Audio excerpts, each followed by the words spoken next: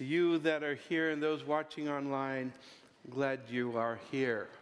We're taking a look at, well, we're looking at a portion of Scripture as we've been doing this study, and we're looking at how God promises, intends for certain victories in our life, desires to bless us. And yet, sometimes we don't actuate those things that God has already wanted for us in our life. And that's really the story in Joshua, and how God has intended to bless. And what we learn is we learn these principles in the Bible of how we can get victory. And as we've been learning as God is teaching us ways in which we prepare ourselves for battle and how we go through challenges and face these things in our life and how God gives us victory. But today, we're going to take a look at a principle of what not to do. We've been looking at what to do. Today, we're looking at what not to do. And we will discover that in their campaign of taking what God has already promised, taking the land that God has given to them called the Promised Land, there was one defeat, and how that defeat happened and what causes it and the principles that cause these things, we can learn from them. And so we'll do that. But before we do, let's go to prayer. Let's ask for God's help. Heavenly Father, thank you. Today we come before you and we ask that you would bless us as we take your word and we study your word this morning. Lord, we acknowledge that your word is inspired and inerrant, and Lord, is the tool by which we are able to discover, Lord, your will, your ways, and your promises. Father, I pray that you would help me as I communicate, anoint me for this, and help us all to receive what you would want to speak to us in Jesus' name. Amen. So, they just won the biggest victory in their history. I mean, this is an amazing deliverance. They've gone to battle against Jericho, which was a military fortress. And it was so, this would be considered impenetrable. And not only that, it's who is battling them, who they are. They're not military people. Not one person in there, except for Joshua, has had any training, militarily. They've been wandering in a desert their whole life. And they're, and the best they have is a little bit of farming skills that they would have, but they are not military people, and they don't have the weapons for military use. They don't have what it takes to take on a fortress at this level. And yet, God gives them a strategy that is completely, it's just counterintuitive. It is not a military strategy at all, and it seems absolutely ridiculous.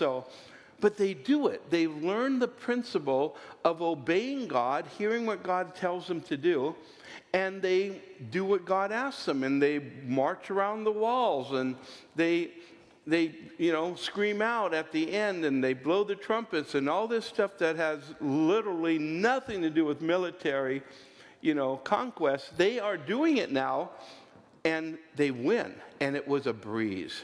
It was so easy. They come out, victorious with all this, sense of we can conquer anyone and anything and do anything. And when you come to that place, sometimes that's when you're the most vulnerable.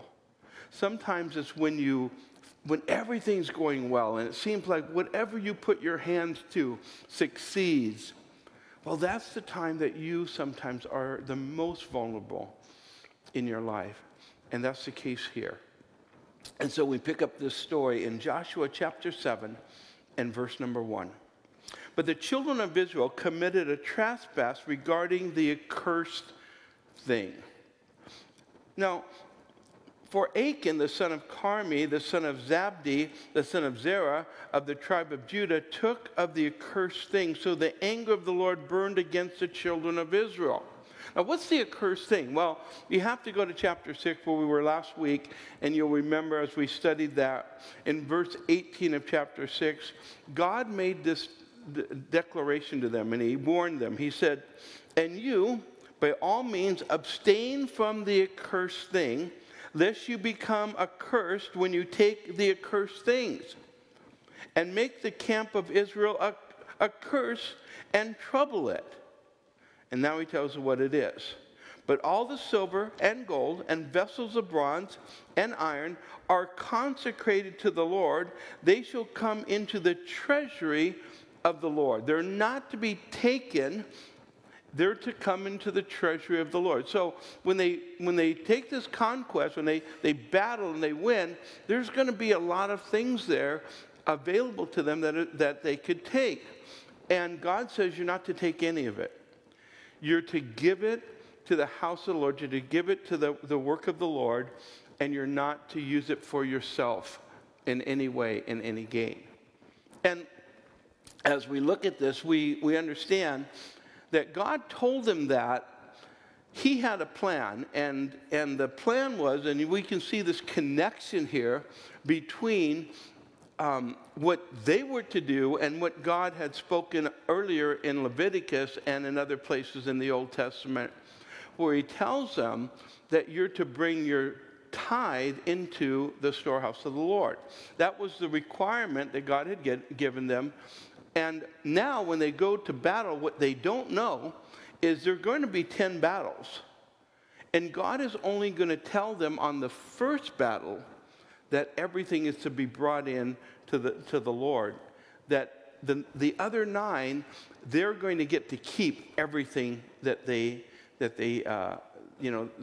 have that is available to them. It's all theirs. So, but they don't know that. God didn't tell them we're going to have 9 more battles and you're going to be able to keep it. All God does is tell them on the first one, don't take a thing. And he calls it the accursed thing. Why is it? Is it because all that stuff that they would take is somehow bad? It's cursed itself? No, it becomes a curse because it was the Lord's and they would take it to themselves. Now, there's all kinds of wonderful principles in here. And even as we look at it as that principle, the Old Testament principle of tithing and the New Testament principle of giving all to the Lord and then submitting to whatever God would want you to keep, which is really the more New Testament process. But we have a sample of that kind of giving in the Old Testament. And tithing was, in fact, required, and God said that you must do that. New Testament is more, everything is God's, and you ask God, what shall I keep? And it's a different process, but it still has that same element that the first fruits are to be given to God. And that even if you don't understand the process of what God is going to do with the rest, you operate in faith. We'll take a look deeper in that in a minute. Verse 2, so what he does is he starts off by giving us what happened, the conclusion, as he writes in verse 1. And now he tells us a story. So verse 1 says, they took of the accursed thing, and there's judgment, and now he tells us the story. He says, now Joshua sent men from Jericho to Ai, which is beside Bethaven on the east side of Bethel, and spoke to them, saying, go up and spy out the country. So the men went up and spied out Ai. Now, he's doing exactly what he knows. He was one of the spies the first time when they went into the promised land, and 10 of them came back with a bad report. But he also had sent spies out for Jericho, and remember that story. 2 spies went out. They met Rahab, and there was, and they came back with the report, we can handle these guys, we can take them, and they trusted the Lord, and God gave them direction. Now, this time he sends out spies, and listen to what happens with the spies. Verse 3. And they returned to Joshua and said to him, do not let all the people go up, But let about 2,000 or 3,000 men go up and attack Ai. Do not weary all the people there, for the people of Ai are few. Are few? There's about 32,000 in Ai. It's actually bigger than Jericho. But you know what? We are so tough. We are so good. We're such military geniuses. One of us can handle 100 of them. There's no problem at all. So let's just send 2,000 or 3,000 up against them, and we can handle them without any difficulty. Because we took Jericho. Really? It was your prowess, it was your military abilities that took Jericho? Is that how you got it? It had nothing to do with God? God wasn't the one that really made that happen? I mean, all those walls fell down because you yelled loud? What was that about? He says, they say, let's just do a few. Now listen, their parents' sin was that their God was too small. They went into the promised land. They saw the Canaanites. They said, we can't take them. God can't help us. We can't defeat them. They came back with a bad report. Their problem was they didn't have faith, and their faith in God was a God that was too small to handle the problem. But their sin was their God was not needed. Their parents' sin was their God was too small. Their sin is God is not needed. And in this situation, instead of relying upon God, they took pride in the accomplishment, even though God was the one who made it all happen. And we forget in our life sometimes. Isn't it? How often do we just forget principles we've learned? Like, didn't they learn that God, that if they listen to God, God will give them direction. If they listen to God, God will give them victory. If they do what God says and obey, even if they don't, understand it or fully get it, they know they can trust God. Haven't they learned that principle? And yet, after learning that principle, they forget the principle really quickly. How many of us have that same thing happen in our life?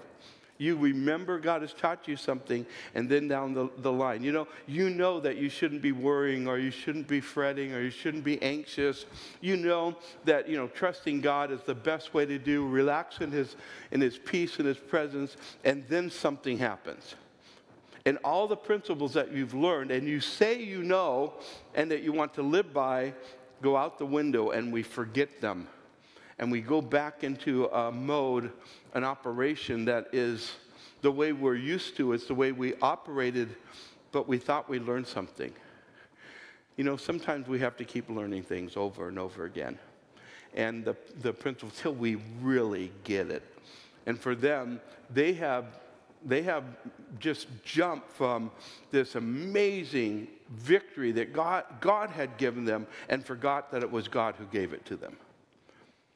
And so their parents were fearful, and they were prideful. And it says in verse 4, so about 3,000 men went up there from the people, but they fled before the men of Ai. And the men of Ai struck down about 36 men, for they chased them from before the gate as far as Shebarim, and struck them down in the descent. Therefore the hearts of the people melted, became like water. So 36 men died. 36 wives lost their husband and family and children because of their arrogance and their sin. And it said the hearts of the people melted. Then Joshua tore his clothes and fell to the earth on his face before the ark of the Lord until evening, he and the elders of Israel, and they put dust on their heads. Now, if Joshua would have gone to prayer before the battle, he wouldn't be praying the prayer of defeat after the battle. No mention of them ever talking to God, having prayer before. We can handle these people. We've done it before. We'll do it again. And God is not even brought into, the story. He's not even brought into the conquest. He's not brought into anything. Now they're doing it on their own. They're doing it with what they think is their abilities. And sometimes this is the way we operate. And I've heard people say, well, you know what, I don't really want to talk, I didn't really pray about this because God has bigger things to be concerned about, And what they're really saying is that I can do this on my own. I don't really need God in this situation. And it might be small, at least in your mind. But oftentimes the things that we think are small are insignificant. Well, when we don't put God in, they become big.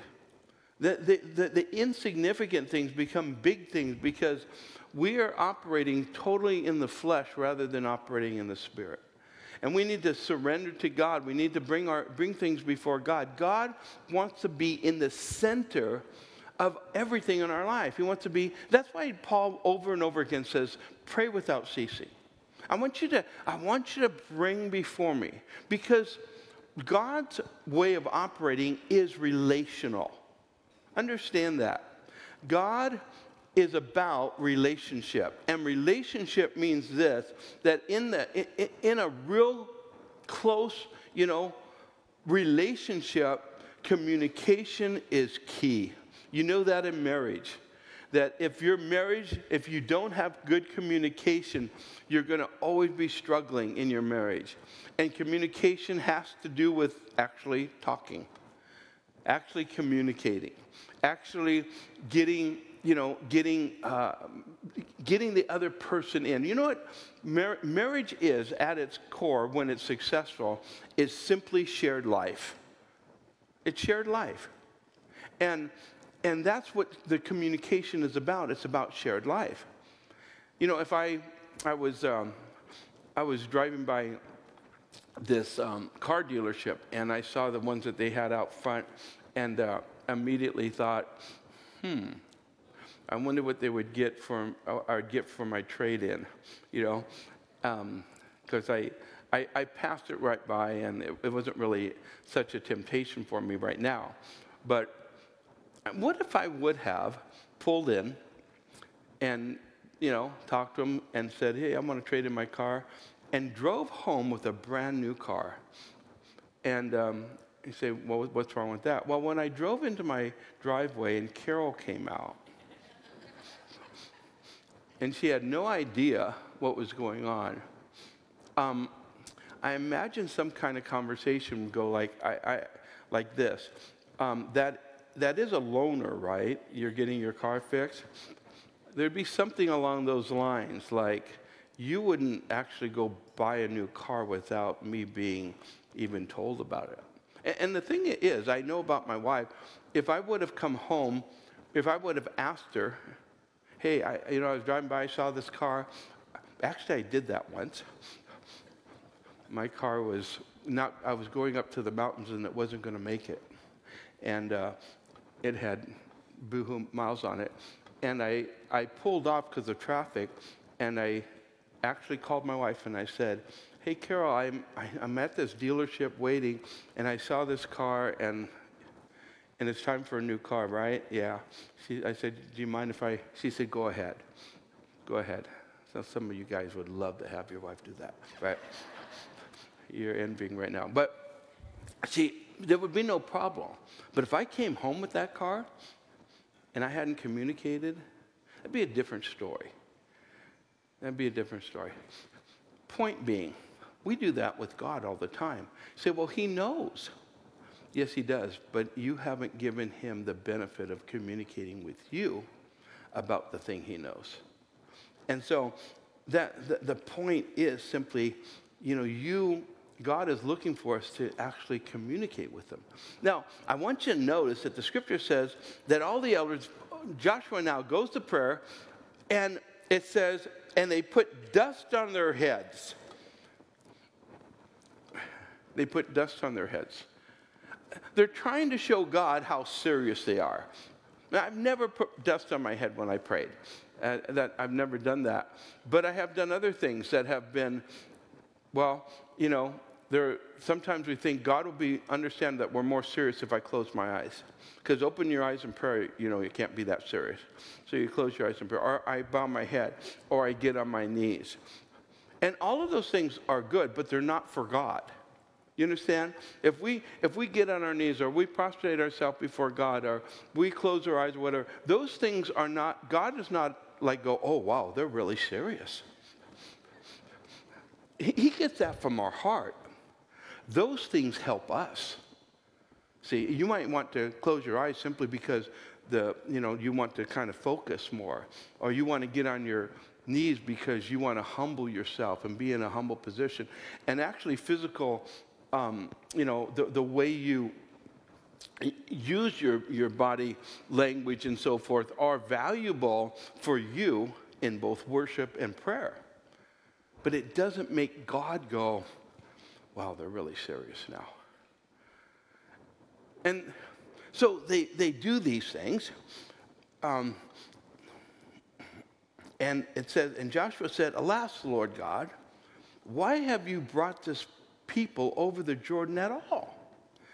To deliver us into the hand of the Amorites, to destroy us? Now, this doesn't sound like a prayer. It sounds like an accusation. That's what Joshua is doing. He is frustrated and he's angry at God. And God understands that. God can handle our emotions. But this is disrespectful to God. Joshua is actually accusing God of planning this whole thing out so he can destroy them. As if God couldn't just destroy them without doing anything. He could just breathe on them. So what is this? Is Joshua processing things very well? He's not. He's not processing what God has done, and he is impugning the character of God when God has proven himself different. And this is how this works in our life. You've done this. I've done this.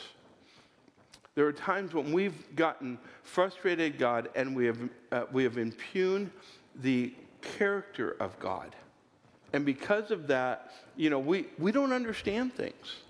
Sometimes things happen in our life and we're angry because these things happen. A lot of times, the thing that has happened that is negative, that we're mad about, we have been the cause of it, but have not made the connection.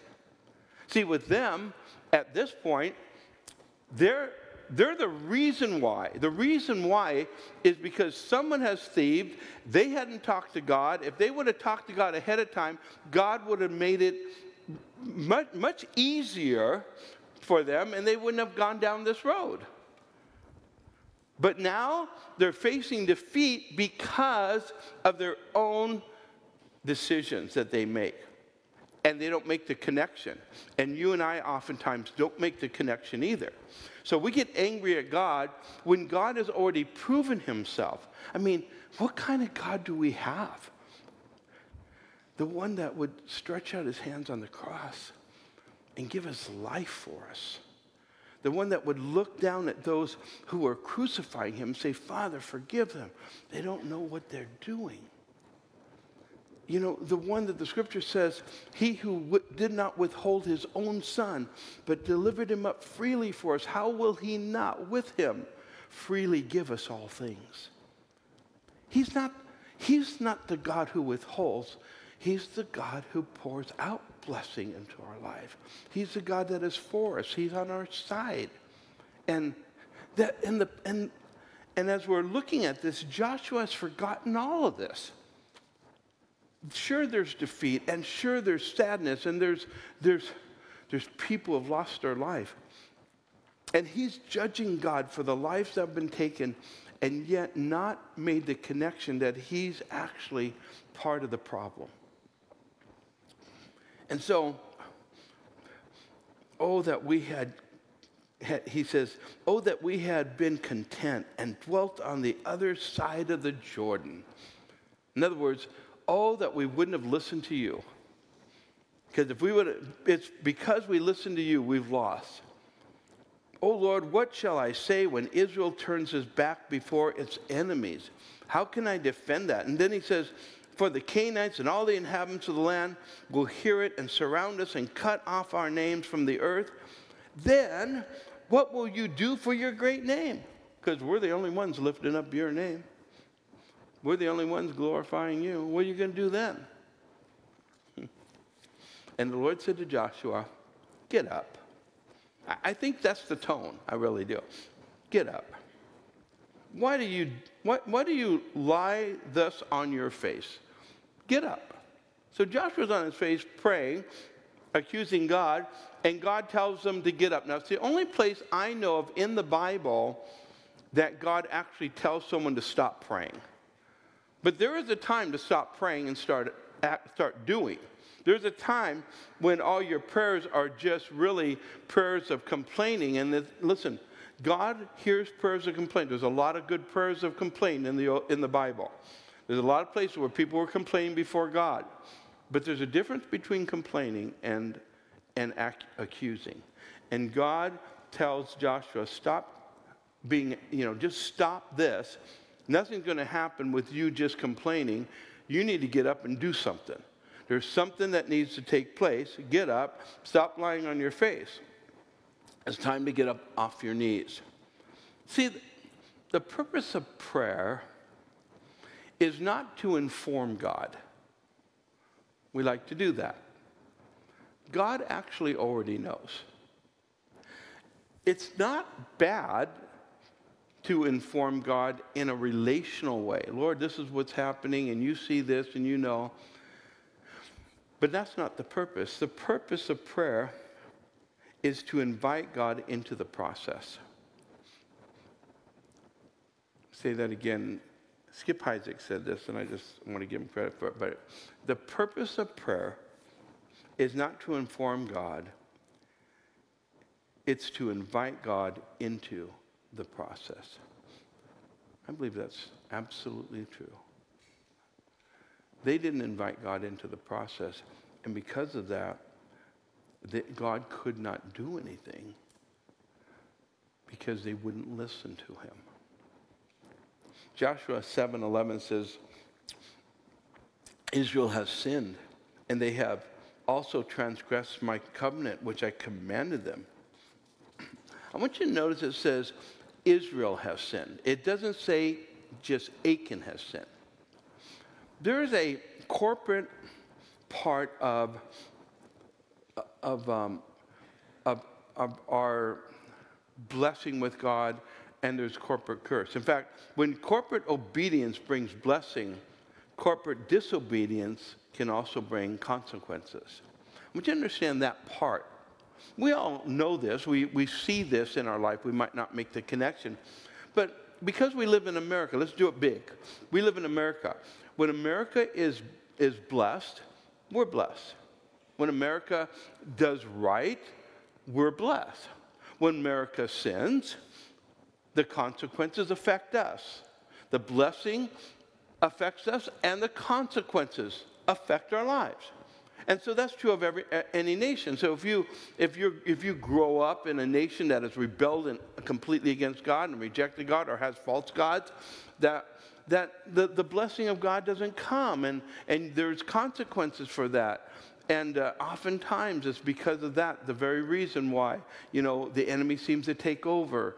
And we find ourselves in a battle now in our nation where, there's much sin and rebellion against God and so forth. And the consequences, the breakdown of family, the hurt that it brings to all of us, we have somewhat of that going on. Now, what I want to also say is this, that no matter where you are,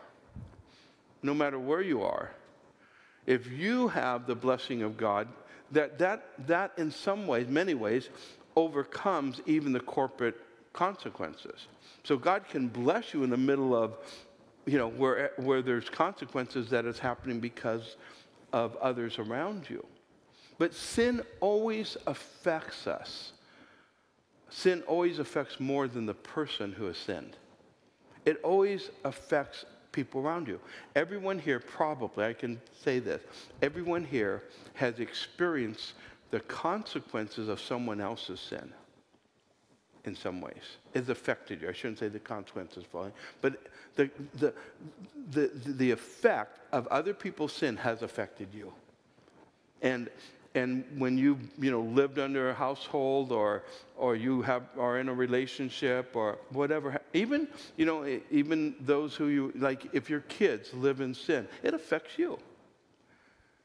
It's true. It's just the way it is that sin is always bigger than just to the person who has sinned themselves, and that's what's happening here. This man has sinned; it has affected the whole nation, and his sin has certainly affected people larger than just his circle. So the rest of that verse in verse 11, it says, "For they have even taken some of the accursed things, and have both stolen and deceived, and they have also put it among their own stuff." So when he saw it, he responded by taking it. And therefore, it says, the children of Israel could not stand before their enemies. See, your sin has kept you from being able to stand. And notice God doesn't say, I couldn't give you victory. But God is saying, I've separated myself because of your sin. Sin always separates. Sin separates in relationship, and sin separates us from God. And it says, and the children of Israel could not stand before their enemies, but turned their backs before their enemies, because they have become doomed to destruction. Neither will I be with you anymore. So God says, I'm not going to be with you. He had told them, just like he tells us, I'll never leave you or forsake you. So when he's saying I'm not going to be with you anymore, he's saying in the sense of being with you in battle. I'm not going to be with you when you fight these battles, because you are ignoring the sin in the camp. And listen, that's true in our lives too. God will never leave you, but you will be lost. You'll be alone in your battles if you just ignore sin in your life and you don't deal with it. He says, unless you destroy the accursed from among you, you got to take care of this thing. It's going to affect you. You won't get victory in your life if you're ignoring the sin in your life. Now, I'm going to say something that I hate hearing all the time, but I'm going to say it anyhow. In understanding this, no one's perfect. I hate hearing that. I think a lot of times we say that as an excuse. No one's perfect, so it doesn't matter what I do. That's not what I'm saying. But I am saying this. We all have fallen. We all will fall. We all have these times where we make decisions that are wrong and contrary to God and sin. Let's not sugarcoat it. It's sin. It needs to be dealt with. But if we don't deal with it, we open ourselves up from all kinds of attacks from the enemy. Satan looks for the opportunity, and the gateway to get right into your life is unrepentant sin. And that's the point. It's an issue of repentant sin or unrepentant. It's an issue of how you approach sin or think of sin in our life. Sin's a big deal, right? Sin is a big deal. In our culture, we've tried to eliminate even using the word. We don't like anything that makes us feel guilty. So we try to eliminate anything that makes you feel guilty, because if you feel guilty, that's wrong. You shouldn't feel guilty. Well, maybe you should feel guilty. Maybe feeling guilty is okay if it, in fact, drives you to find forgiveness and freedom and the power of God in your life. And so guilt in that sense. Now there's a guilt that's condemning that is not of God. Okay, it's a condemning guilt. Guilt that drives you, what we would even call conviction, the conviction of the Holy Spirit, the work of God, and it drives you to repentance. It drives you to freedom. It drives you to victory. We need to embrace that.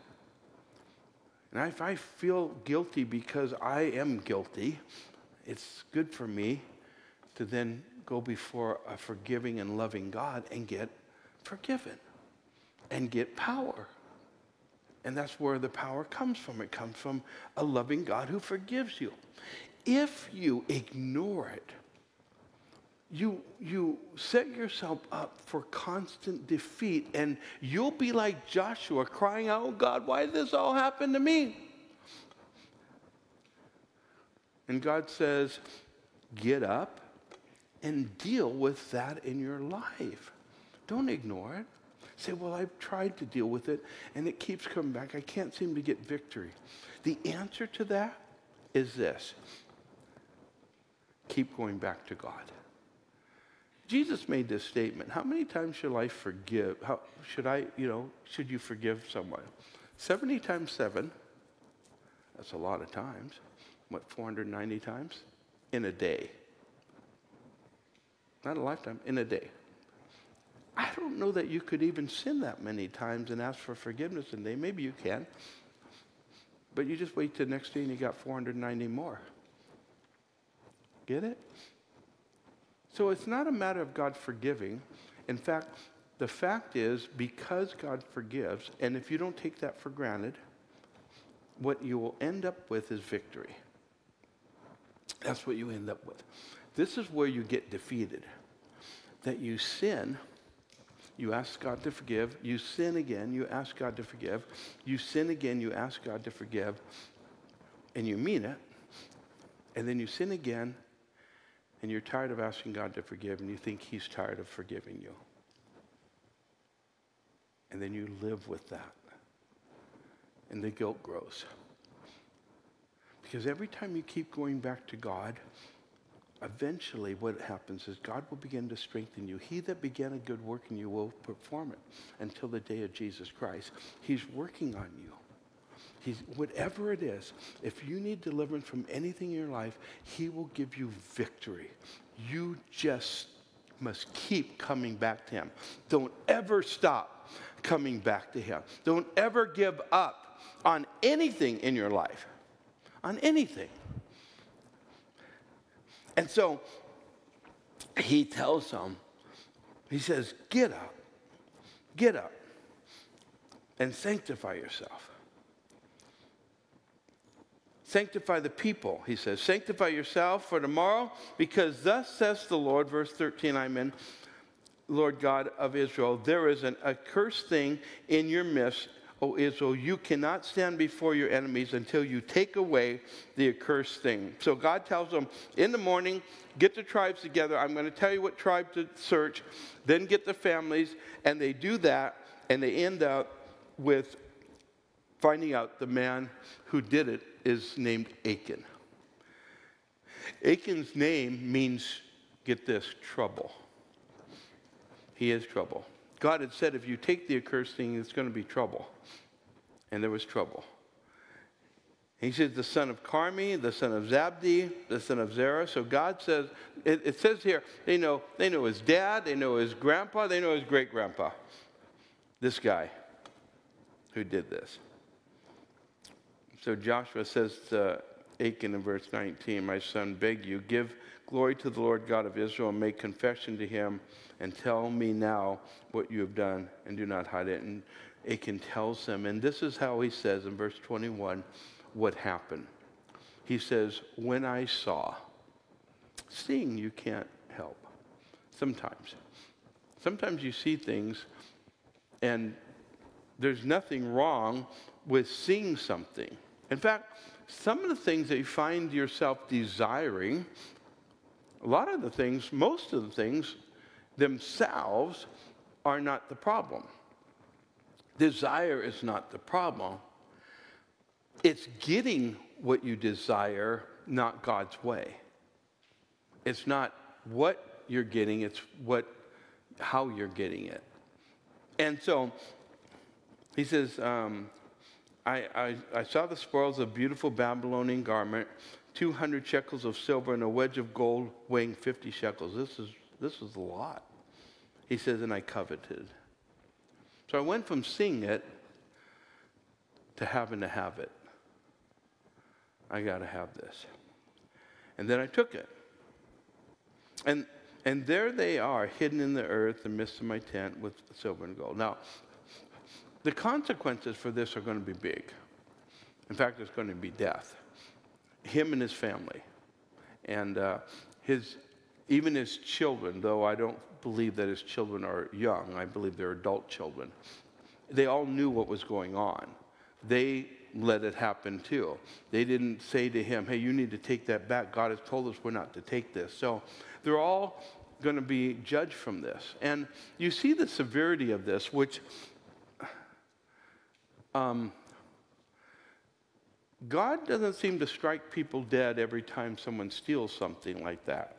And it takes me back, it reminds me of another story that will be later on in the New Testament.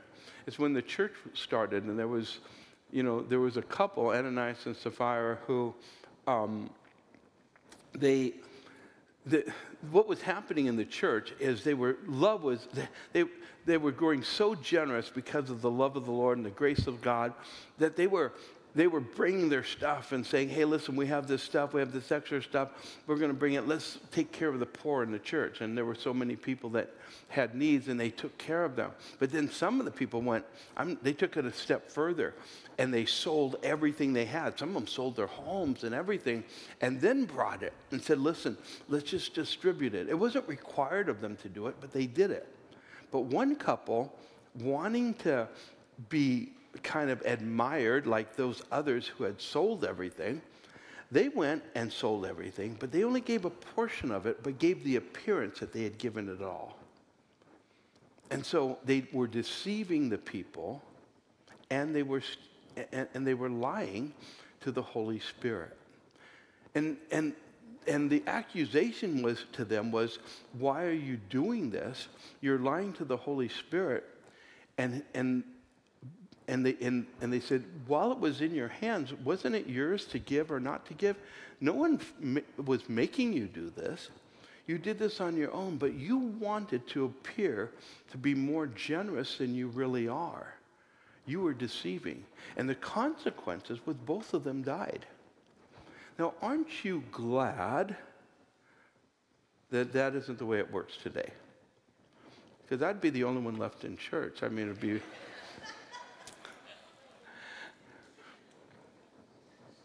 I'm glad it isn't. But what God was setting, the scripture says that fear went throughout the church and throughout the community as they realized the severity. And it was setting a standard.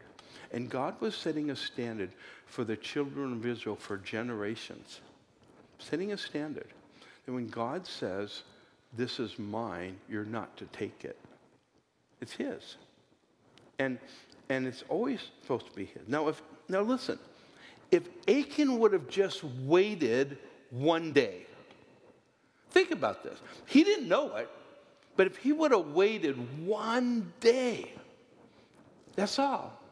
Then all of a sudden, all the spoils of Ai, well, they would have been his, but he took it in Jericho. So all the spoils of Ai, they would have all divvied it out. He would have had more than what he got from Jericho. And not only that, the next eight other cities after, or towns that they defeated, he would have got that. He would have got 10 times as much as what he had gotten. And besides that, when God divvied out the land, he would have got the farmland for his family, his grandchildren, his great-grandchildren, and all the fruit that would have. God had so much more he had for him. But he didn't see the character of God. God didn't tell him ahead of time that he was going to give him all the rest. He didn't know if the next place they went that God was going to tell them, that they were to give it all away or not. He didn't know. But God was causing him to trust him. And that's what the whole principle of first fruits is. You give God your best, you give God first, and you trust him for the rest. A lot of people, when it comes to giving, and I'm not just talking about money, but it's the principle here was money. But a lot of people wait and see, well, I'll give God whatever I have left over, rather than giving God first and trusting that God will take care of them. And that's the principle of faith. See, God is building something in us of generosity and faith. And what God wants to do is he wants to release from us control of the things that he gives us. And that can be your gifts, your time, your abilities. It's all of those things and more. Where we say to God, it's you first, and then we'll take whatever you give us. And if you know the character of God, this is what you know. That when you bless and you do what God asks of you, he's going to give you more than what your hoarding could have possibly kept for you. Say that again. If you give to God first, you'll know that he's going to give you more than what your hoarding would have gotten you. And that's an issue of really the character of God. Do you believe God? Jim Elliot says it this way. Said, God always leaves his best for those who leave their choice unto him. I believe that's true. So James says that we're tempted in the same way. He says we're tempted in James 13. Let no one say I'm tempted. When he's tempted by God. For God cannot be tempted by evil, nor does he himself tempt anyone. But each one is tempted when he's drawn away. That's a hunter term, to draw to a trap by his own desires and entice. Entice is a fishing term. It's baiting the hook. Then when desire has conceived, it gives birth to sin, and sin, when it's full grown, brings forth death. So desire is normal, but trusting God is a way to see and receive and get the fullness of the desires that you have. The Bible says, whatsoever you desire when you pray, believe. Trust the Lord. So the messengers go out, they get Achan, and they find everything, and the consequences happen to Achan and his household.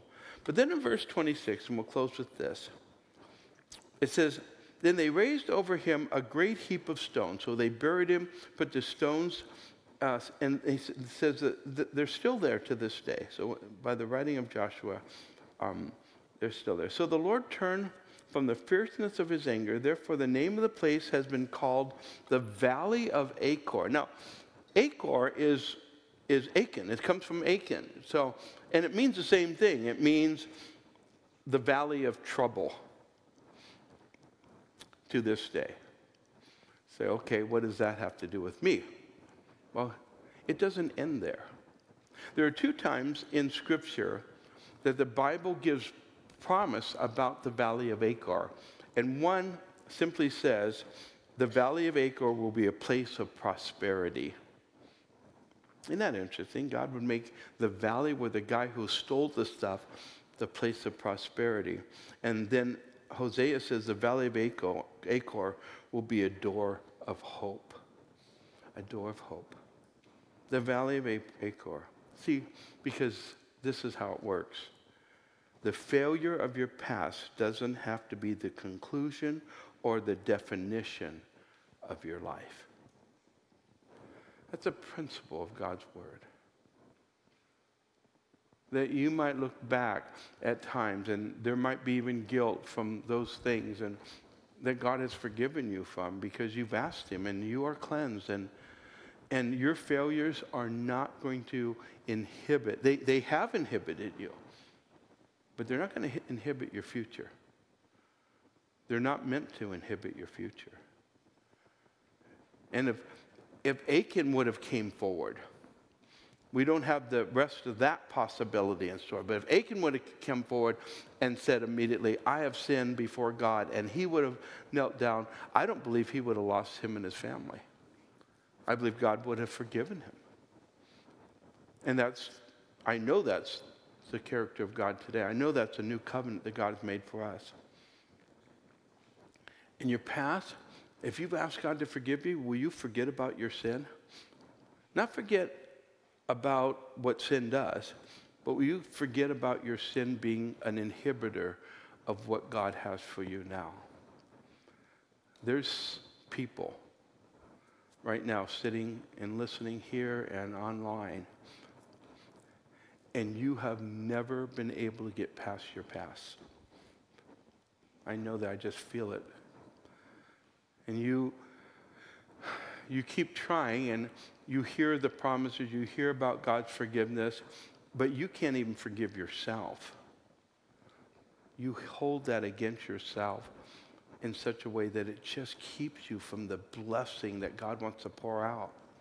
And you, quite frankly, because you do not believe that God will forgive you, or God can forgive you, or is willing to forgive you, it's because you're impugning the character of an extremely loving God who has proven himself. And you need to stop doing that. He can't do more. He died for you. And he invites you and he says, come to me, all who are weary and heavy laden, and I'll give you rest. Come to me, Jesus says. So, whoever you are, I pray that you'll get it. You need to. You need to get it. You need to be free. Jesus so desires that for you. But you have to trust. You have to actually believe what he says. And no one can do that for you. But I can tell you, his word is very clear. Nothing you have done can't be forgiven. Nothing you have done is beyond his grace and mercy. And so whoever you are, would you be free? Please. It's keeping you from your future, and it doesn't need to be. Heavenly Father, I thank you for the love that you've given us in Jesus. I ask, God, that you would touch each of our lives. Lord, wherever we're holding things or wherever we're unwilling to trust you, I pray that that's the very thing we will give to you today. No longer holding out, fully surrendering completely to you. I pray, God, that this would be a day of freedom for whoever, Lord, we were talking to. I know your Spirit is speaking to people that have been living so bound by their failures. And there's some that just, what they've done, they can't forgive themselves for. But today, I just want to say to you, whoever you are, you don't have to forgive yourself if you'll just understand Jesus has forgiven you. Truly, cleanse you. I think if God is willing to forgive you, maybe you ought to recognize, and maybe you can move forward then. You can go forward. God will forgive you. Just say, Lord, cleanse me, forgive me. If you've never asked God, God, please cleanse me. I invite Jesus to be in my life, to be my Savior. I trust you, Jesus, that you died for me and that you rose from the dead. And I surrender my heart to you, Jesus. Amen. Amen.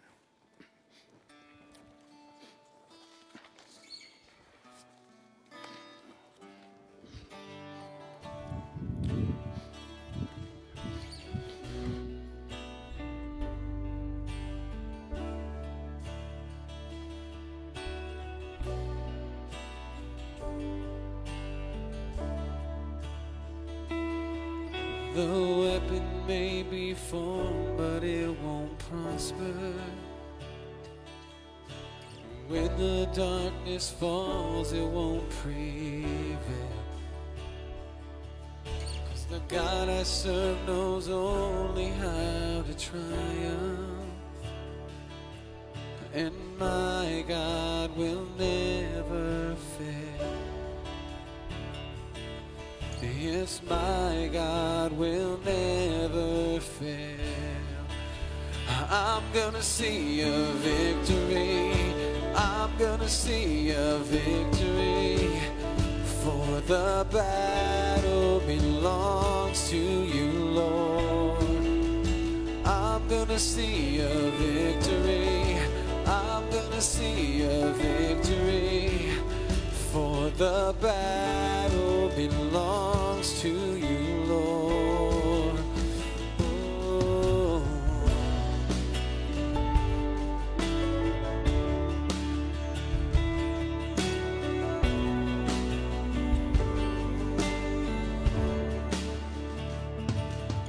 There's power in the mighty name of Jesus. Every war he wages, he will win. And I'm not backing down from any giant, 'cause I know how this story ends. Yes, I do. Yes, I know how this story ends. So I'm gonna see a victory. I'm gonna see a victory. For the battle belongs to you, Lord. I'm gonna see a victory. I'm gonna see a victory. For the battle belongs to you, Lord. Oh, I'm gonna see a victory. I'm gonna see a victory. For the battle belongs to you, Lord. I'm gonna see a victory. I'm gonna see a victory.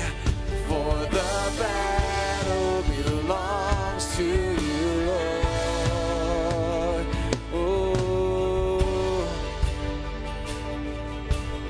Oh, we know you fight for us. Oh,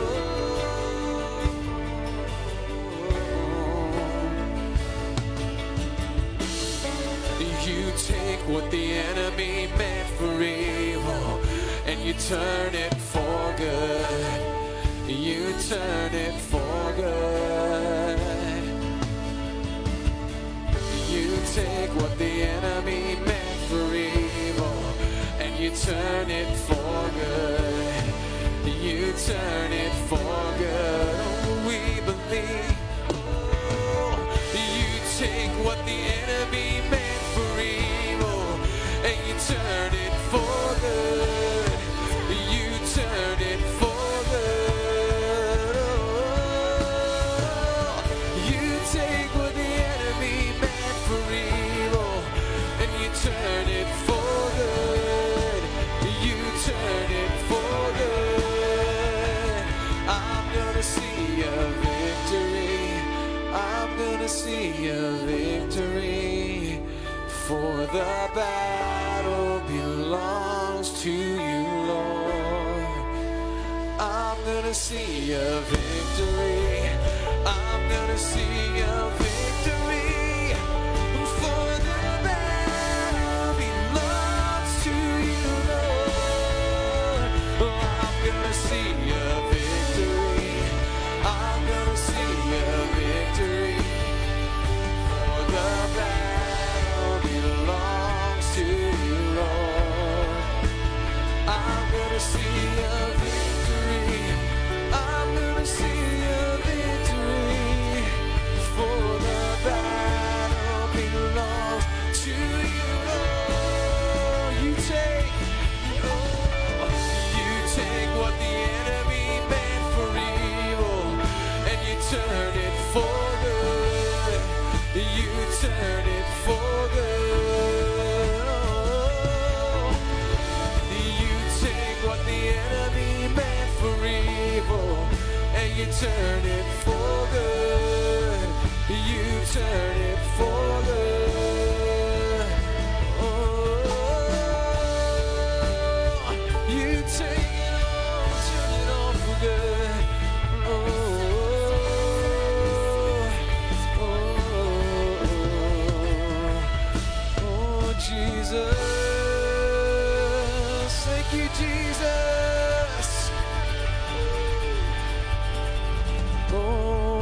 gonna see a victory.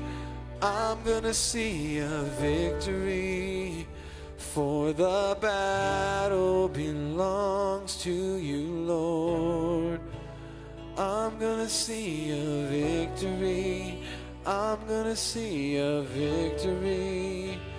For the battle belongs to you, Lord.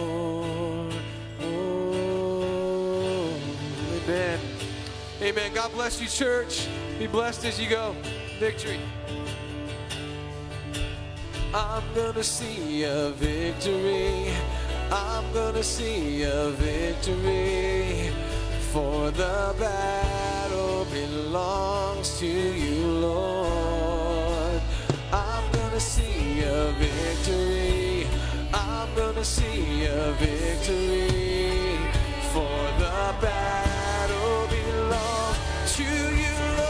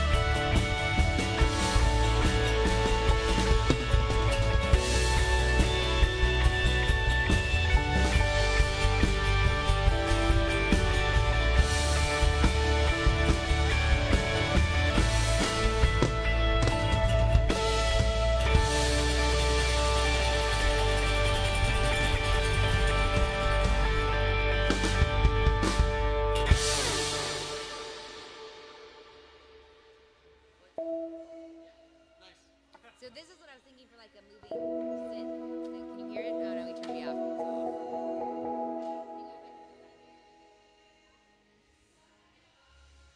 said it was 140, right? 140. And I never know like what it sounds like versus what then it actually sounds like when I play it. Right. It can sound so much more busy. Hi, handsome. Oh my goodness, I love your shirts. Oh boy. Oh my goodness, you're so handsome. I miss you. It's been so long since I've seen you. Yeah? Oh yeah. Yes, so. That's easy peasy. Yeah.